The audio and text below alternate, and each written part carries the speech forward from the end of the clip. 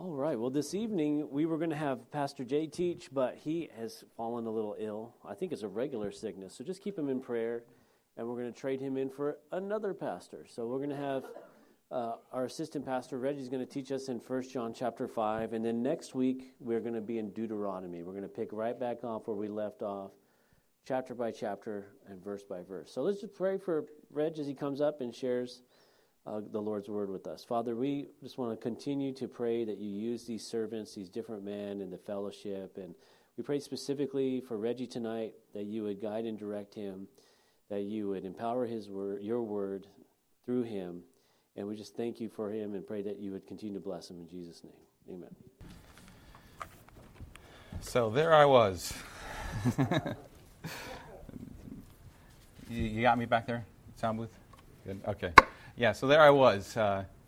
Mike dared me to do this, but I was bemoaning my day teaching in high school, and I was thinking about everything I had to get done after my first class. I had to have an hour break, and I was thinking of all the things I had to do, and I got kicked out of my class, commandeered by a guest speaker for something else. And so I was just trying to think how I was going to reorganize my day to get the things that I thought were important, step outside the classroom, and then my cell phone connects to the cell phone tower and get a text from Mike. Hey, JJ's sick. He might need to get something ready. So it's amazing how quickly the Lord can reprioritize and make you refocus on, oh yeah, those other things not so important as, you know, we talk about the word and the kingdom and sharing the word. And the next hour was spent in the sun. It was actually, if you remember this morning, it was actually really nice, and I actually spent it out in the sunshine, just reading through 1 John. So blessed to have the opportunity. I know it's you know, you can't take for granted the opportunities you get to share the word, to be in the word. You just got to go with it and just turn it over to the Lord. What I'm going to do, because we are closing out 1 John, I'm going to hit the wave tops of the first 4 chapters, and then we're going to get right into chapter 5. But first, let's just go before the Lord in prayer before we start reading Scripture. Dear Heavenly Father, we just thank you for today, Lord. We thank you every breath that you give us, Lord, and to help us to be diligent with those breaths, to be in your word, to seek to be close to you, Lord, and just to, as we're going to read here, be the light that is you, Lord, or rather give you the opportunity to be a light through us, Lord. We thank you for your word, and we just pray for soft hearts and open ears, Lord. In your name we pray. Amen. All right. Well, one of the things that always impresses upon me with John is just his love for the people. He loves fellow Christians. He's always trying to encourage them, regardless of what kind of trials they're going through, he's always writing to them, trying to encourage them and reinforce Scripture, reinforce Christ's words, God's words. And there's going to be a theme as we go through John chapter 1. We're going to see this: God is light, right? God is light, God is truth. Anything good is God. And I'm just going to hit some of the wave tops. And one, it talks about walking in the light. God is light. God is light. We have to be faithful and practice. It talks about while we may be Christians, we have to constantly be on guard and just always be making sure we're honoring the Lord in everything we do. And in John 2, it says we should obey the command to love. We should know God and keep His commands. Learn the new command and love others in John 2.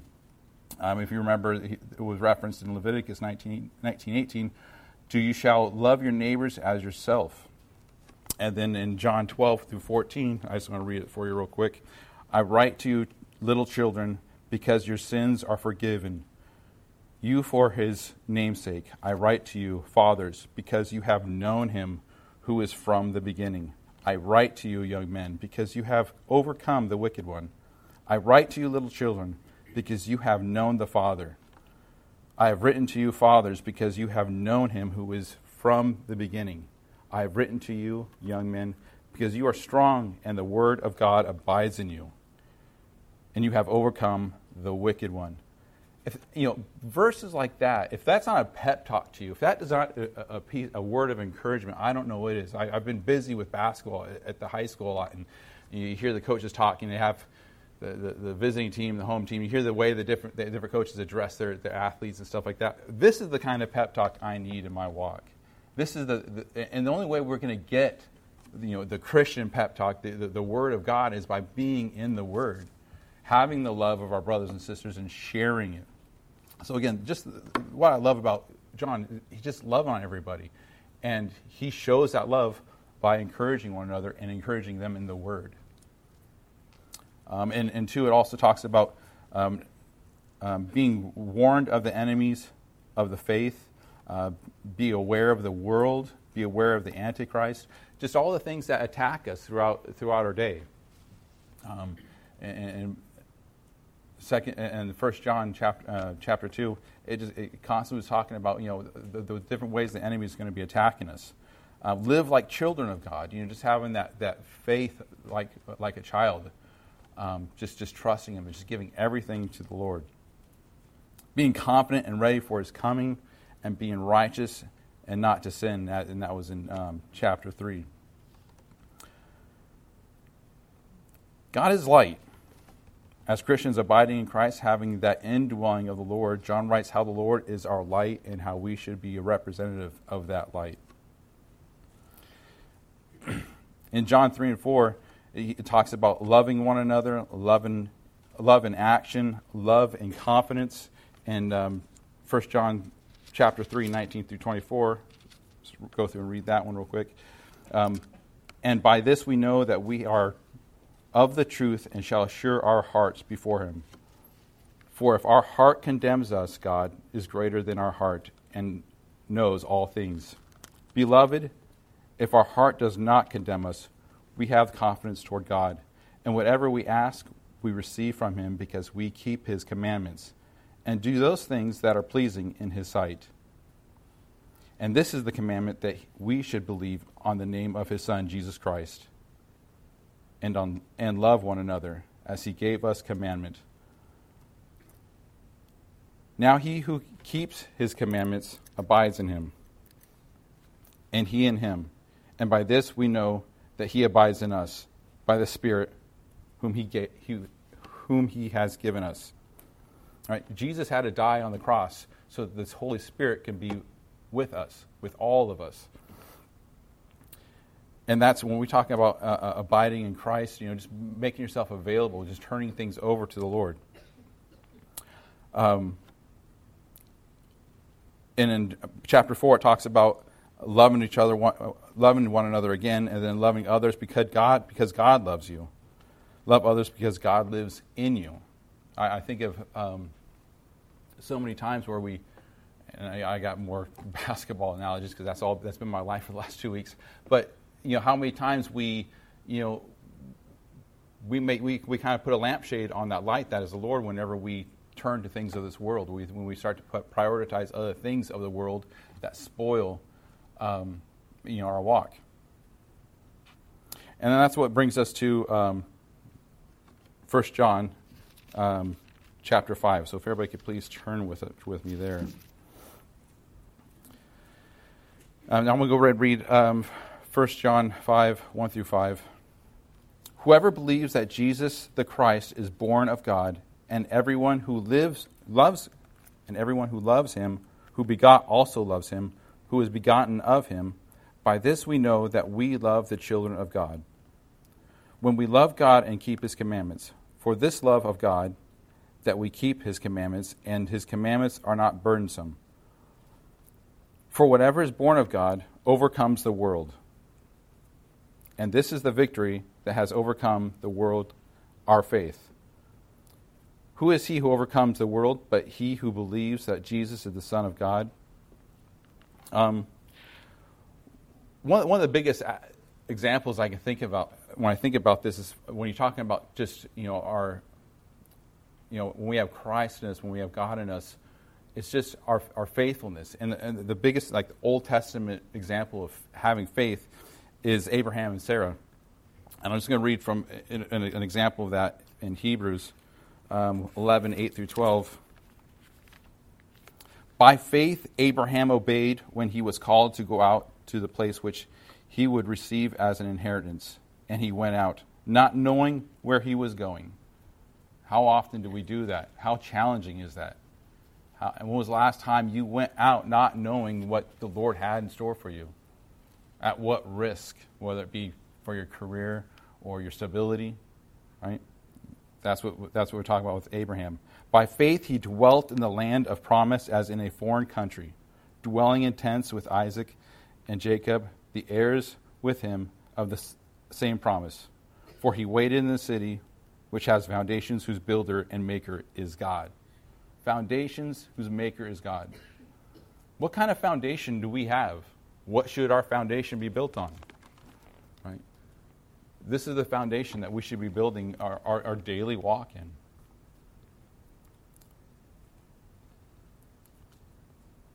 Therefore, from one man and him as good as dead were born as many as the stars in the sky in multitude, innumerable as the sand which is by the seashore. And you look at Sarah, when we're looking at Abraham and he was looking at how can I do all of this, he's looking at his abilities. And when you look at Sarah, when she was told she's supposed to have children, and it was looking at her actual physical shortcomings, with what was going on with her, and she just still had the faith that the Lord was going to provide what she wanted. Some of the things I think I look at parallels with that, and we look at outreaches, churches, starting churches, ministries. Regardless of the world standards of the success of those things, it's the faithfulness and obedience that's the victory. And you think about that. I mean, some of us have probably started churches, maybe started ministries, doing a work, not by their understanding, but with the Lord, that they feel the Lord speaking into them. And it's that faith is the victory. Just the faith is taking that step of faith and going out and taking that step for the Lord, having that childlike faith and just trusting in the Lord.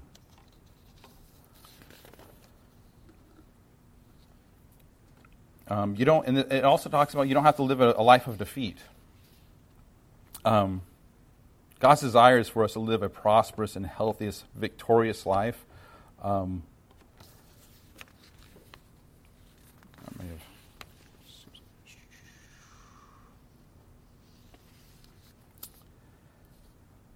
When you know the Word of God, obedience is easy and victory follows. When you know the Word of God, you can walk by faith and take hold of everything which Jesus has already provided. And when we talk about victory, we're not talking about monetary gains. We're not talking about success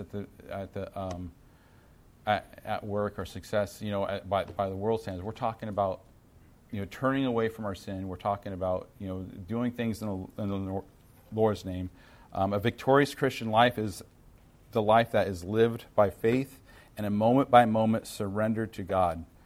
The victorious Christian life is rooted and grounded in faith. We have victory when we have conquered everything listed in John 2:16. If you go back and look at John 2:16, I'll pull it up for you really quick.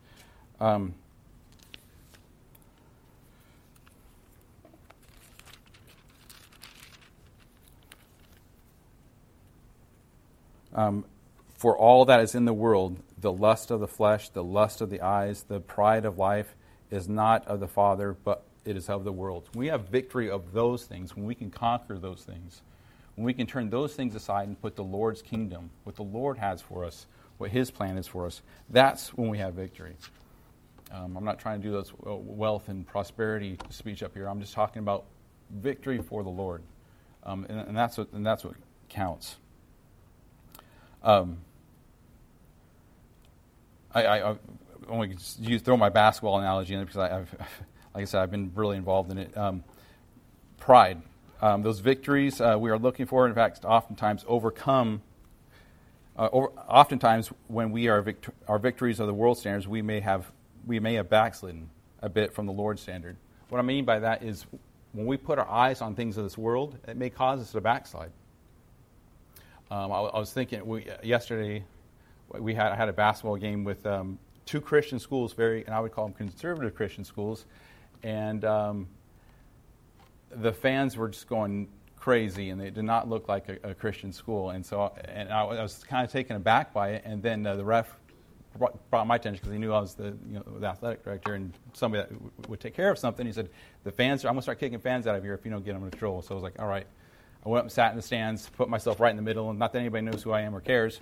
But I was sitting there, and there was this couple from the other team was cheering and hollering at the refs weren't being very nice. And I looked to my left, and a couple other fans said something to her, and then I looked, and she sat down. I looked over, and she opened her book and just started reading, and I looked down, and she was doing a Bible study. I was like, yikes. And I wasn't condemning her. I mean, I was up there to start raising Cain and giving everybody heck, but I instantly felt condemned. Not condemned, but I felt convicted. Everybody, teachers, staff, parents, children alike, everybody was getting riled up, and that pride, that thing of the world, has become a priority over what was what's important to the Lord. And I was tempted to say something because it's this couple that kept on saying something, but I kept looking down at the Bible. She had her book open and she was doing a study, and I was like, I think the Lord's going to handle this. And sure enough, she sat down and just started focusing on the Word. And I was like, maybe a little grace on our part and a little focus on our own walk. The Lord handles covers a great multitude of things, right? So it's just a reminder for me and for us that we really got to be focused on what's important to the Lord.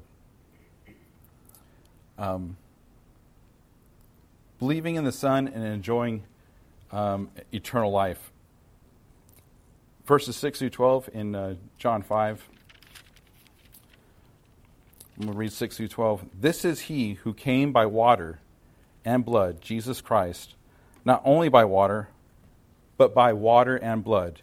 And it is the Spirit who bears witness, because the Spirit is truth. For there are three that bear witness in heaven, the Father, the Word, the Holy Spirit, and these three are one. And there are three that bear witness on earth, the Spirit, the water, and the blood. And these three agree as one. If we receive the witness of men, the witness of God is greater.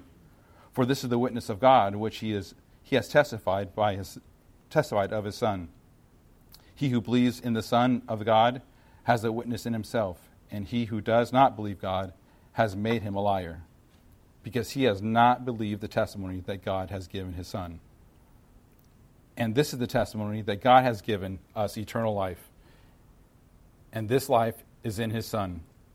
He who has the Son has life. He who does not have the Son of God does not have life. Now, water and blood is referred to as the two of the three great witnesses, or sets of evidences for Christ. They're symbols. They look back at the two most characteristic and significant acts of his personal history. One being his baptism. The other is his cross. Why the baptism? The baptism was the seal of the law. It was the outward sign by which those who repented at his preaching showed their determination to keep the law no longer in the letter only, but also in spirit. Jesus, too, showed this determination. Baptism in water was his outward sign and seal to the Old Testament that he had not come to destroy, but to fulfill the law. Not to supersede the prophecies, but to claim them. It was to show that in him the righteousness and purification which the law intended was to be a reality, and through him to be the law of his kingdom. It's pointed to all the evidence which the Old Testament could possibly afford him. And through the Old Testament, it pointed to the dispensation of the Father. When this most symbolic act was complete, the Almighty giver of the old law or covenant was heard saying, "This is my beloved Son, in whom I am well pleased." And then the blood portion, in the same way, refers to the special work of Christ himself, the work of reconciliation and atonement by his death and passion. The realization of all that the sacrifices and types of the former state of religion had meant, that he was the true sacrifice, was proved by the perfection of his life. by the sign and wonders which he had attracted and convinced his followers, by the fulfillment of prophecy, by the marvels of his teaching, by the amazing events which had happened at the different crises of his life, by his resurrection and ascension, by the confession of all who knew him well that he was the Word made flesh, full of grace, truth, and with the glory as the only begotten of the Father. And the Holy Spirit had descended on Jesus at his baptism, had proved him to be the Son of God in every word and act of his life, had raised him up on the third day and glorified his body till it could no longer be seen on earth. He made new men of his disciples on that day of Pentecost and had laid far and wide the foundations of a new kingdom, and was daily demonstrating himself in the renewed life in all parts of the world. What greater witness is there of God is there than God? When Jesus was baptized, by men's standards, we want 3 witnesses. I think that's the man standard. But what greater witness is there than the Lord? And that's who Jesus had when he was baptized. And I'll read Matthew 3:16 through 17. I think I read it when I was just in there. 16 through 17, and when he was baptized, Jesus came up immediately from the water, and behold, the heavens were opened to him, and he saw the Spirit of God descending like a dove and alighting upon him. And suddenly a voice came from heaven saying, "This is my beloved Son, in whom I am well pleased." Again, what better witness does Jesus need than God himself? In contrast to the strength of this affirmation, John regards the evidence as so certain that to whomever the truth is brought and rejects it, is basically saying that God had said was false. Basically, if you're rejecting what God has said, you're basically saying what God is saying is false. The skeptical will reply that the message did not really come from God at all. It is not John's purpose to consider. His object is to warn his friends of the real light in which they ought to regard the opponents of the truth. There should be no complacent condoning from the point of view of Christians themselves, that such unbelievers were throwing the truth back in God's face. We shouldn't be rabble-rousers, but we also shouldn't accept people. We shouldn't accept falsehoods. We shouldn't accept falsehoods about the Lord. We shouldn't accept falsehoods about the miracles that was Jesus' life, from his birth all the way to his death and resurrection and ascension. We shouldn't accept it. And on 12, what kind of life is John talking about here? He's talking about the born-again life, the eternal life that is devoid of all the pain and suffering and struggling that we see so much here on this life. And that's reference to 12 when it says, he who has the Son has life. He who does not have the Son, God does not have life. The life we're talking about, and the life we're concerned about, is the eternal life, spending eternity with the Lord. And 13 through 21, these things I have written to you, who believe in the name of the Son of God, that you may know that you have eternal life, and that you may continue to believe in the name of the Son of God. Now this is the confidence that we have in him, that if we ask anything according to his will, he hears us. And if we know that he hears us, whatever we ask, we know that we have the petitions that we have asked of him. If anyone sees his brother sinning a sin which does not lead to death, he will ask, and he will give him life. For those who commit sin not leading to death, there is sin leading to death. I do not say that he should pray about that. All unrighteousness is sin, and there is no sin not leading to death. We know that whoever is born of God does not sin, but he who has been born of God keeps himself, and the wicked one does not touch him.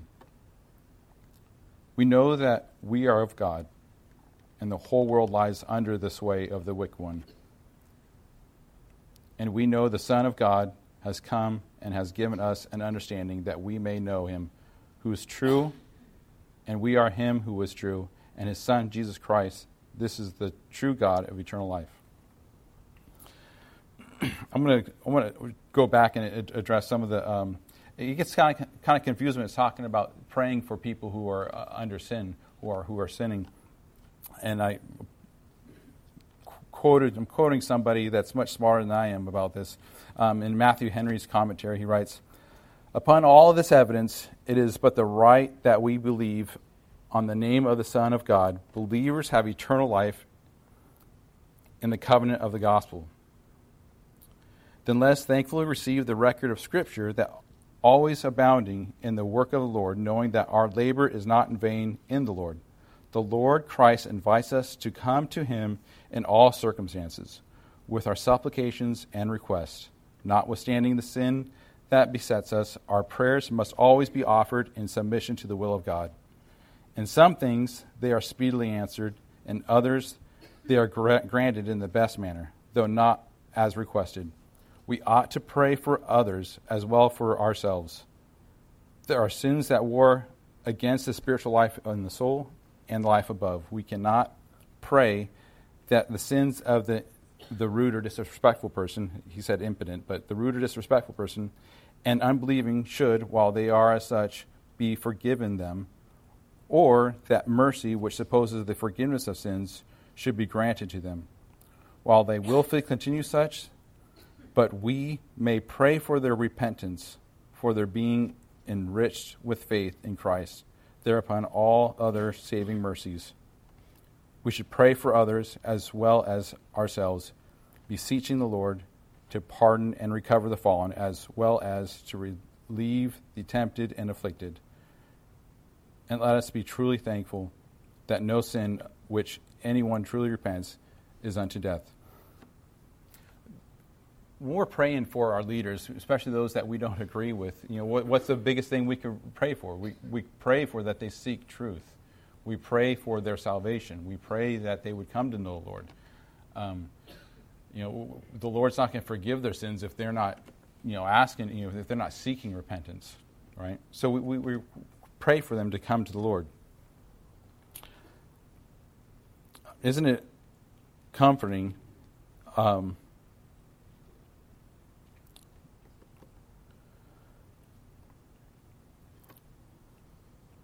Else.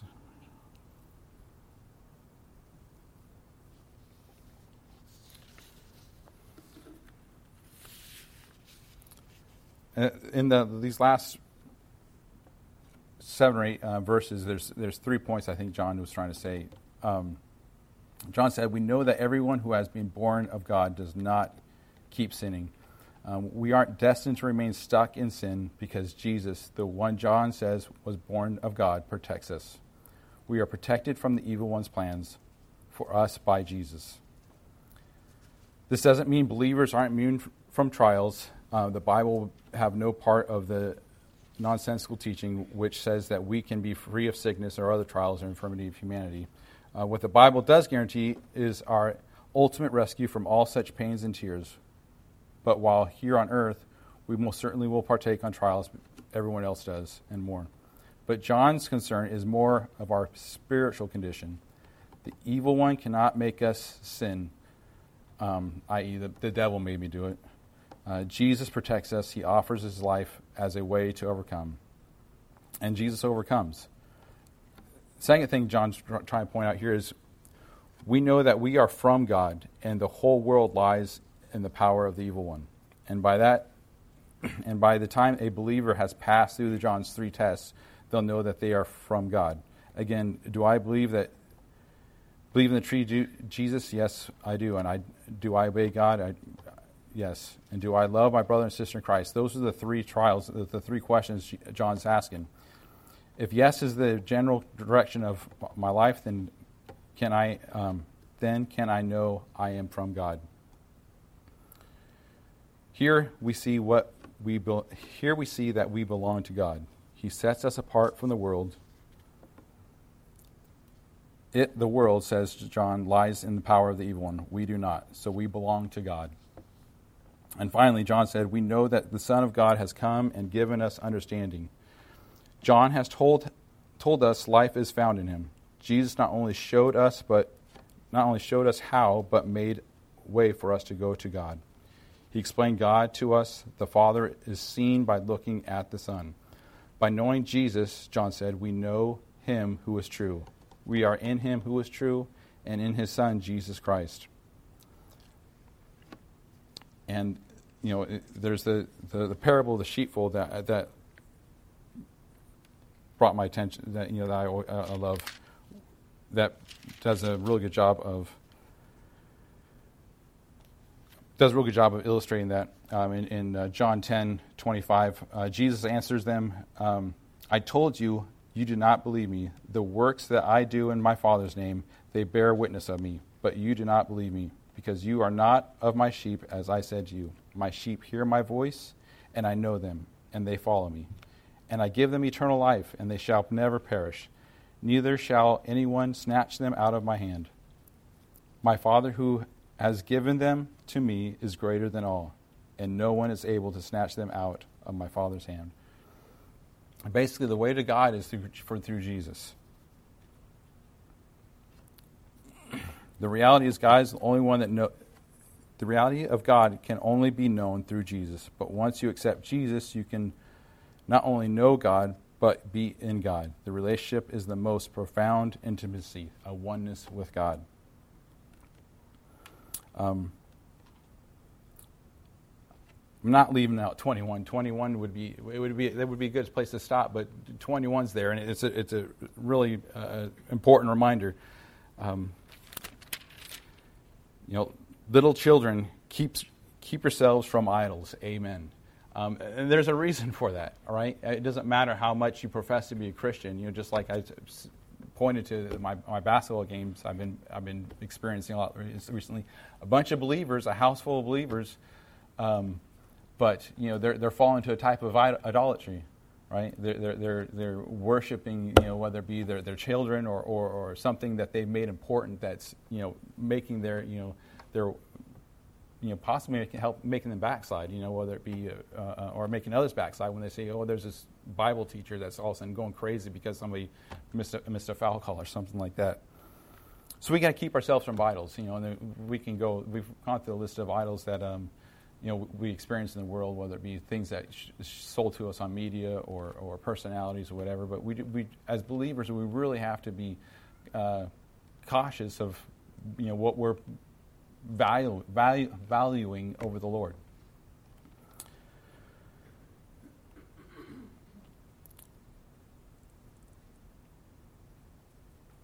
We were just talking about how we need to pray for others, and there's this last reminder that to remember idols and to not take our eyes off the Lord.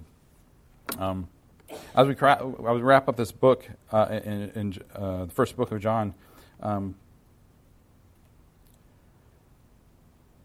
Jesus will help us overcome. I think that was like one of the biggest points that I took out of it. Jesus will help us overcome. We belong to God. We are His. And Jesus is the way to God. And those are things that we need to remember. Follow the Lord. The Lord has us in our hands. And Jesus will help us overcome.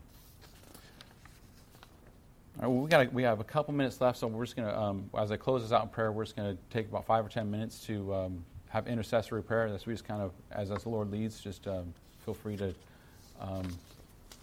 pray for one another, pray for those that you know are in need. Just make sure you're doing it loud enough for everybody to hear, and so we can just all go forward in agreement. So let's pray.